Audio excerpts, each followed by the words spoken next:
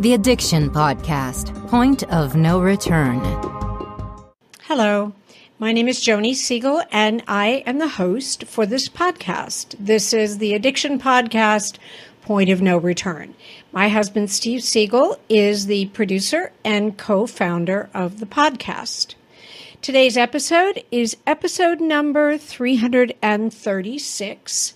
Just a reminder to please subscribe to this podcast wherever you listen to podcasts, and please give us a 5-star rating, not because we're looking for admiration or wins or some sort of award, but because we want people to be able to find us.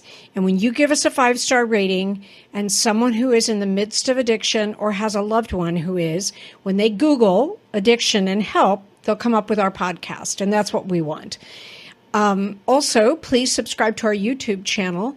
And the same way, please give us a thumbs up on our videos and ring the bell so that you get notified when we have a new video.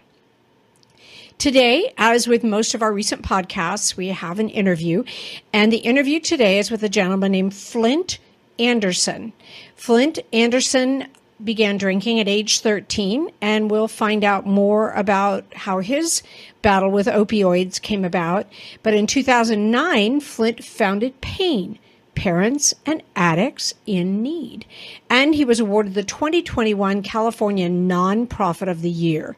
The nonprofit provides unique programs to communities, specializing in rehabilitation services and family support for those affected by substance abuse. There's a lot more to say about Flindt Andersen, but let's have him tell us, and we'll get even more information. So without further ado, let's meet Flindt Andersen. Flindt Andersen, thank you so much for being willing to talk to us today on the podcast. Thank you. Good morning, Joni. Appreciate you having me. Thank you.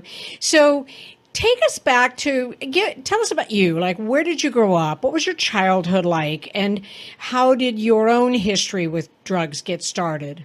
Sure. You know, it actually started the day I was born. I was born with an ailment that threw me right back into the hospital. And from that point, I had a surgery a year from the time I was born till the time I was 13. Oh, my goodness. I had 4 more in 1976, and I think I've almost lost count. I think I've had like 15 since then, and I'm probably going to have a couple more on the same issue. I'm so sorry. That's just... That's okay. I mean, it's for a long time, that was a lot of my blame. Yeah. You know, but what in essence what happened is my opioid receptors just got screwy from day one. And so, you know, it's not that I used, obviously I was a little kid, right? But, you know, I was on always some sort of opioid painkiller. And then when I hit, and I was born and raised in Fresno, Fresno, California, I still live here. And as it progressed, you know, I was one of those guys, I call myself a man of many talents and a master of none. It's, you know, I played sports in the music department. I was actually a voice major, piano minor at Fresno State when I was in college. And, but I was also the wild child, you know, taking chances, no matter what it was or where it was. I liked the danger piece of everything. And then I discovered other drugs. You know, I started drinking at 13. And absolutely, you know, kind of fell in love with that. That progressed, of course, into, you know, again, I'm going to be 68. So this is the latter part of the 60s and early 70s, you know, where pot was huge. Cocaine was now on the scene. And of course, I went through my Pablo Escobar days as well. Yeah. And some of the stories that go with that are, you know, I do tell some of them, but well, that could be for another time. Actually, what does that mean, your Pablo Escobar days? It sounds funny, but I'm not sure I exactly get what you're saying there. Well, it was what I mean by Pablo Escobar days is, you know, I was selling cocaine. I was using cocaine. Okay. I was, I was just nuts, to be honest with you. But you know, it's interesting. All the while, again, I came from a very, very normal background. There was no abuse. It was the perfect Leave It to Beaver, family is what it was. But again, I was just that black sheep that just loved the danger piece of everything. And so then as it progressed into college, again, cocaine kind of went away in the last couple years of college, and then it came back about 2 years after that. But then were you doing something else besides cocaine in college? Did you switch? Yeah. Oh yeah. Okay. Again, okay. drinking, smoking pot, Okay. using cocaine, taking pills if they were around. I got it. But we all have our drug of choice. Mm-hmm. We all have that one drug that is a warm blanket, the one we fall in love with, and opiates were it. And so I had a knee surgery. I've had 35 surgeries altogether in the course of my life. Wow. So, yeah. And those were the days when doctors were just writing prescriptions like there was no tomorrow. Right. I had 13 different doctors' offices going at one time.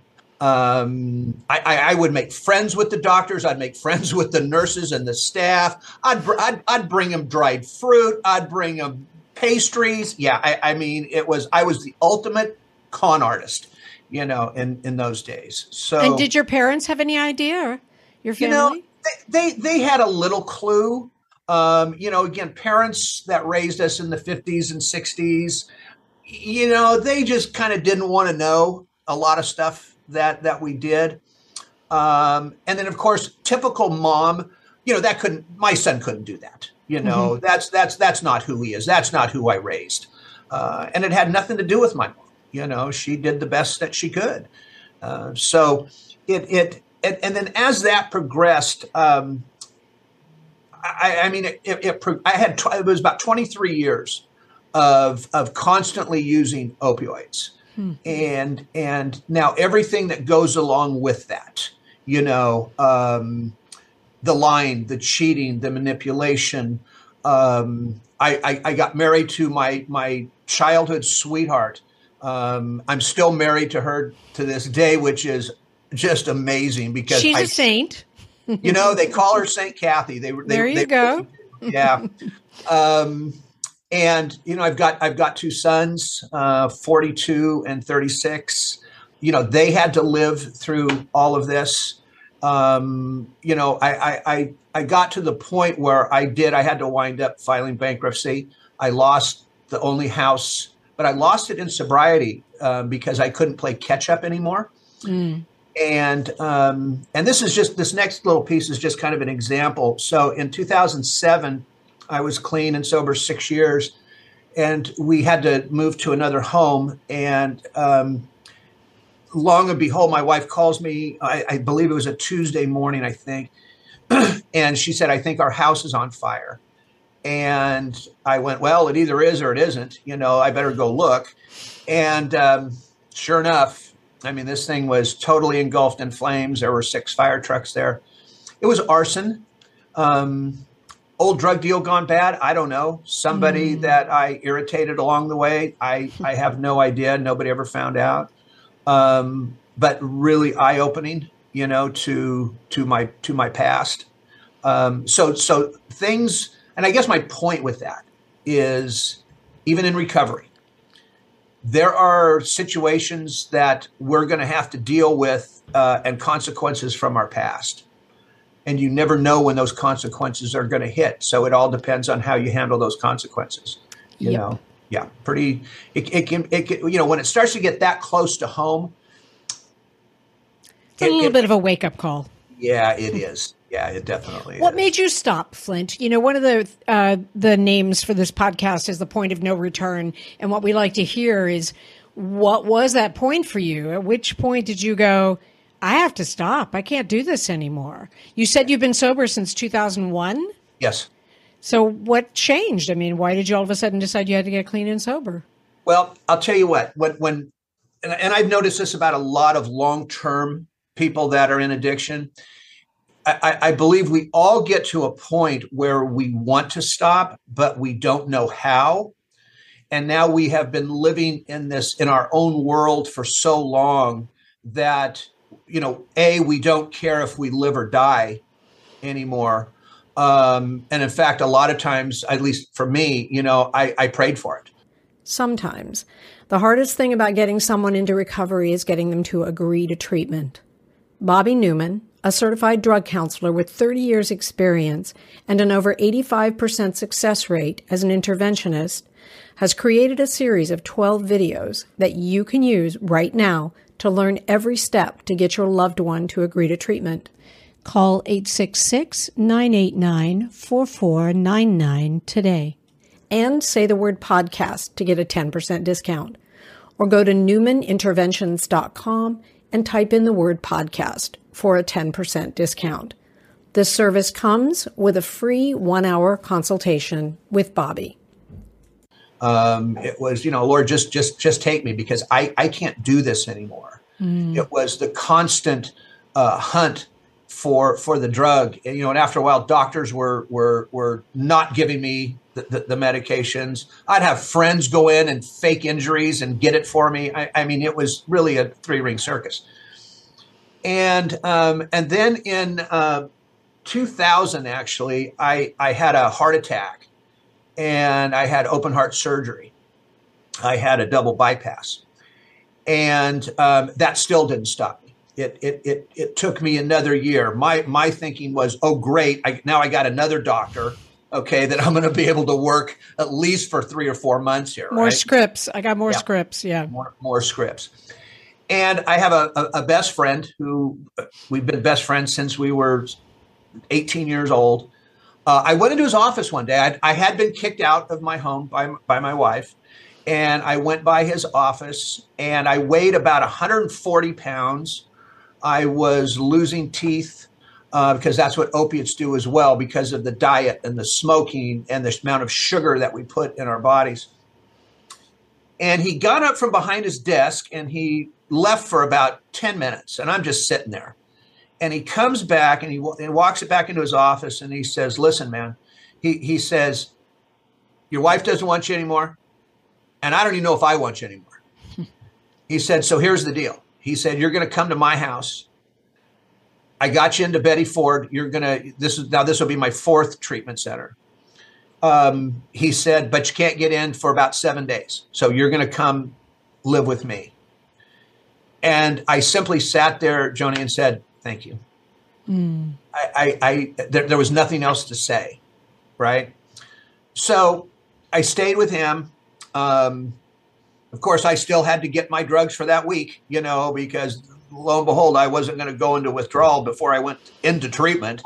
And so I got a pile of them from some doctors. And the day that we left, I took 42 Vicodin from the minute we got on the plane till the time we landed in Palm Springs.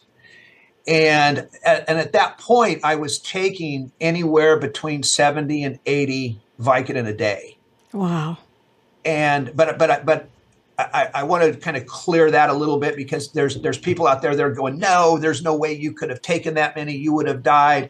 Well, yeah, after long-term opiate use, they build up such a tolerance in your body that I took more on certain days, And then, of course, trying to explain to people, that 70 pills a day don't fall out of the sky.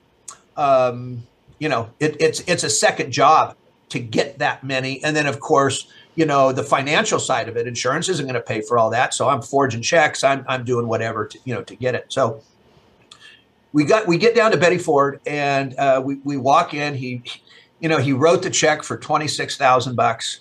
Wow. Because at that point I just had nothing. I was done.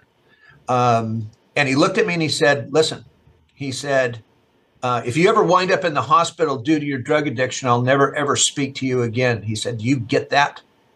And I go, yeah, I think I do. And he goes, okay, I'll see you in 30 days. And he gave me a hug and he turned around and he walked out. And that was the start of the journey, of the recovery journey. Wow. Yeah. And you've been clean and sober ever since, right? Yeah. Wow. Yeah. Look, it's when I tell that story, and when other people in recovery tell that type of story, I think a lot of people forget to tell the people that it was not easy. I mean, that first 2 to 4 years, I'll tell you what, I don't wish that on anybody, because now you're learning how to live life all over again. And you don't have the drugs to help you. You don't have that escape route any longer. Everything is sitting right in front of your face. Yep. You know, the bill collectors are still there. You know, everybody is still there with their hand out. Mm-hmm. And again, you have two choices. You can either deal with it or not. Right. You know, right. Recovery to me is that simple. You either do it or you don't. Because if you do it, and pardon me, half-assed, all right, you're not going to even come close to succeeding. You are listening to the Addiction Podcast, Point of No Return. For more information on the podcast, or to reach out if you have a story you would like to share with us, go to our Facebook page by the same name, or you can email us at theaddictionpodcast@yahoo.com, or go to our website, theaddictionpodcast.com. And please remember to subscribe to our podcast wherever you listen to podcasts, and give us a 5-star review. Yep, we've heard that before. And I first of all, I applaud you for being clean and sober as long as you have. Thank because you. I know, not from personal experience of my own, but from doing over 300 episodes on this podcast, and at least 250 of them are former addicts, it's not easy. Right. And so I always, from my heart, say very well done, you, for doing it. Thank you. You're welcome. And you then, as a lot of former addicts do, you turned it around to give back to other people. Tell us about that. Tell us about your nonprofit and what you guys do and how you help other people. Sure. It's the acronym is PAIN, and it stands for Parents and Addicts in Need. But this is kind of a cute little story. It was first named Prescription Abusers in Need. And we soon had to change that because we were getting phone calls from people that were still using, going, "Hey, man, I'm in need. You guys got any scripts over there?" I mean, seriously. So we had to change it. We had to change it up. I started it in 2009 with one simple reason. I wanted just to tell my story. And but before I kind of get into that, if you don't mind, I'm going to tell you another story about my best friend. And he helped me start it. And so I got my first speaking engagement at a local church. And the night before, I still hadn't addressed the teeth issue. And so not the front tooth, but one off to the side just fell out. And so I go over to his house, and of course I got my lip covered up, and I'm going, "Hey man, I got to speak to these people tomorrow night. Can you tell?" He goes, No, it looks great. You look fine. And I got a hole in the middle of my mouth. So I go, I make the speech. Everything was great. Nobody said a word. And he calls me the next day, and he goes, "Do you like your dentist?" And I go, "I don't know. I guess we're trying to piecemeal this thing together." And then it dawned on me. I go, "No, you're not doing this." He goes, "No, too late." He said, "You got an appointment with my dentist on Monday morning at 10 o'clock. You're getting all new teeth. Goodbye." And he hangs up the phone. And so he paid for all the implants that I have today. But the message to that is, he did it because I stayed clean and sober for those 8 years. He would have never done it if it was a roller coaster ride still. So good things do happen when you're in recovery. But so I started PAIN, and then all of a sudden, there was nobody addressing the opioid crisis even back then, because we had one. We were in the middle of one, and again with OxyContin and Purdue and all that nonsense. And so, I would speak at schools and churches and professional groups, and I'm born and raised here, so it's not like I'm not known. But I'll tell you what, if I ever had to start a nonprofit over again, I probably wouldn't do it.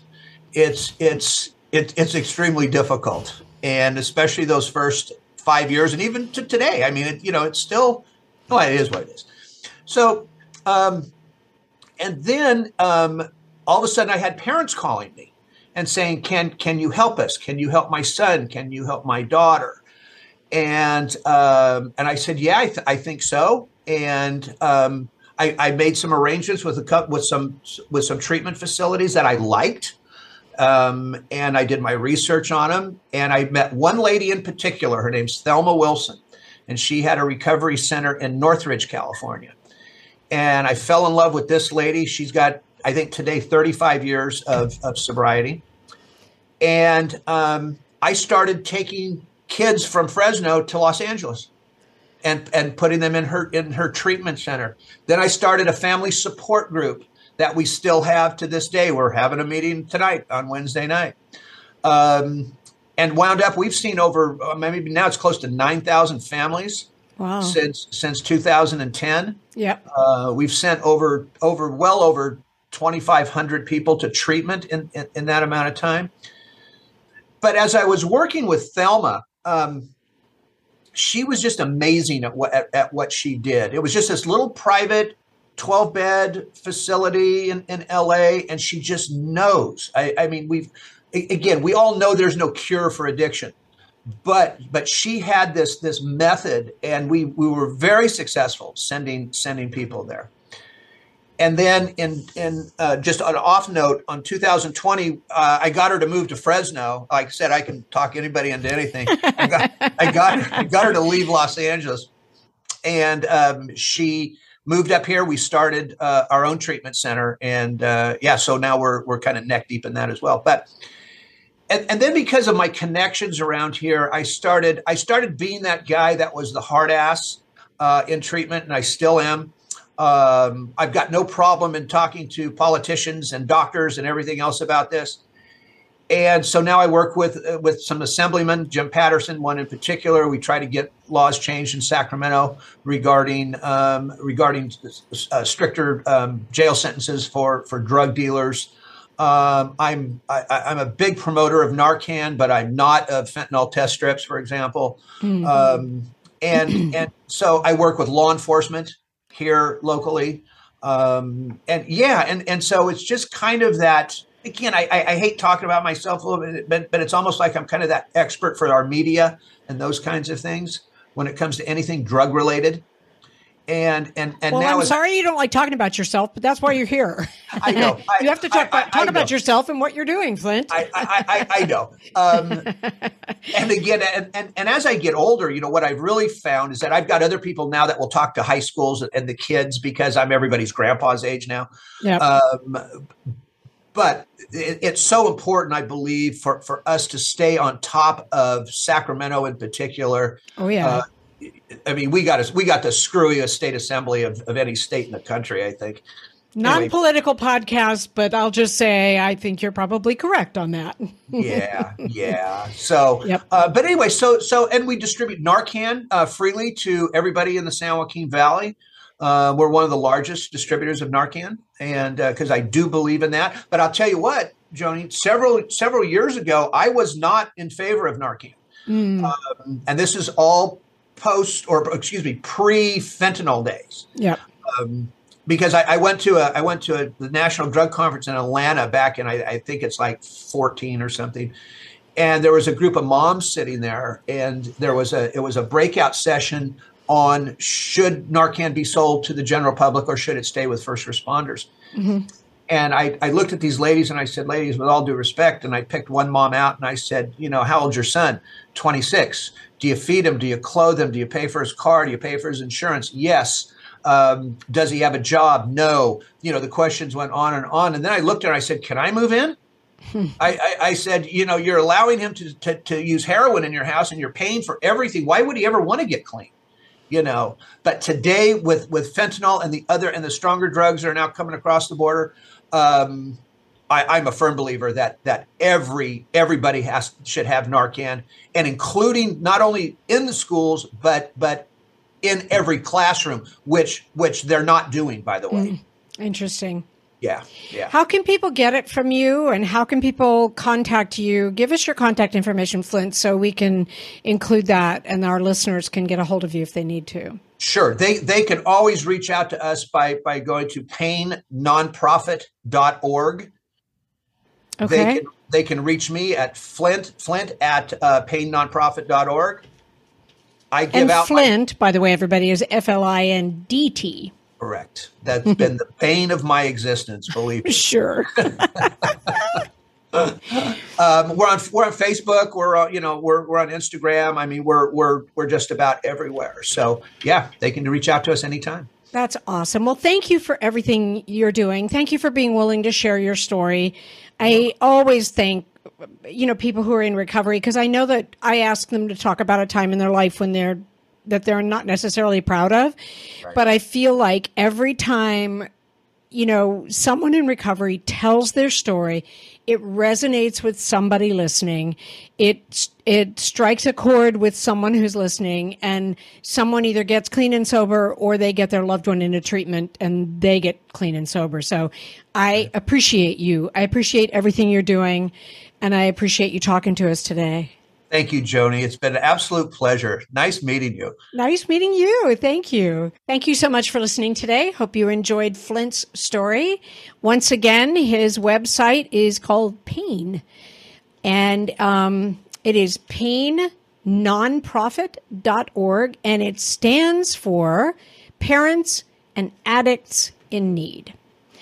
We'll be back again next week. We'll have another interview. You all take care. You have been listening to the Addiction Podcast, Point of No Return. For more information, reach out to us on Facebook or go to www.theaddictionpodcast.com. Our email is theaddictionpodcast@yahoo.com.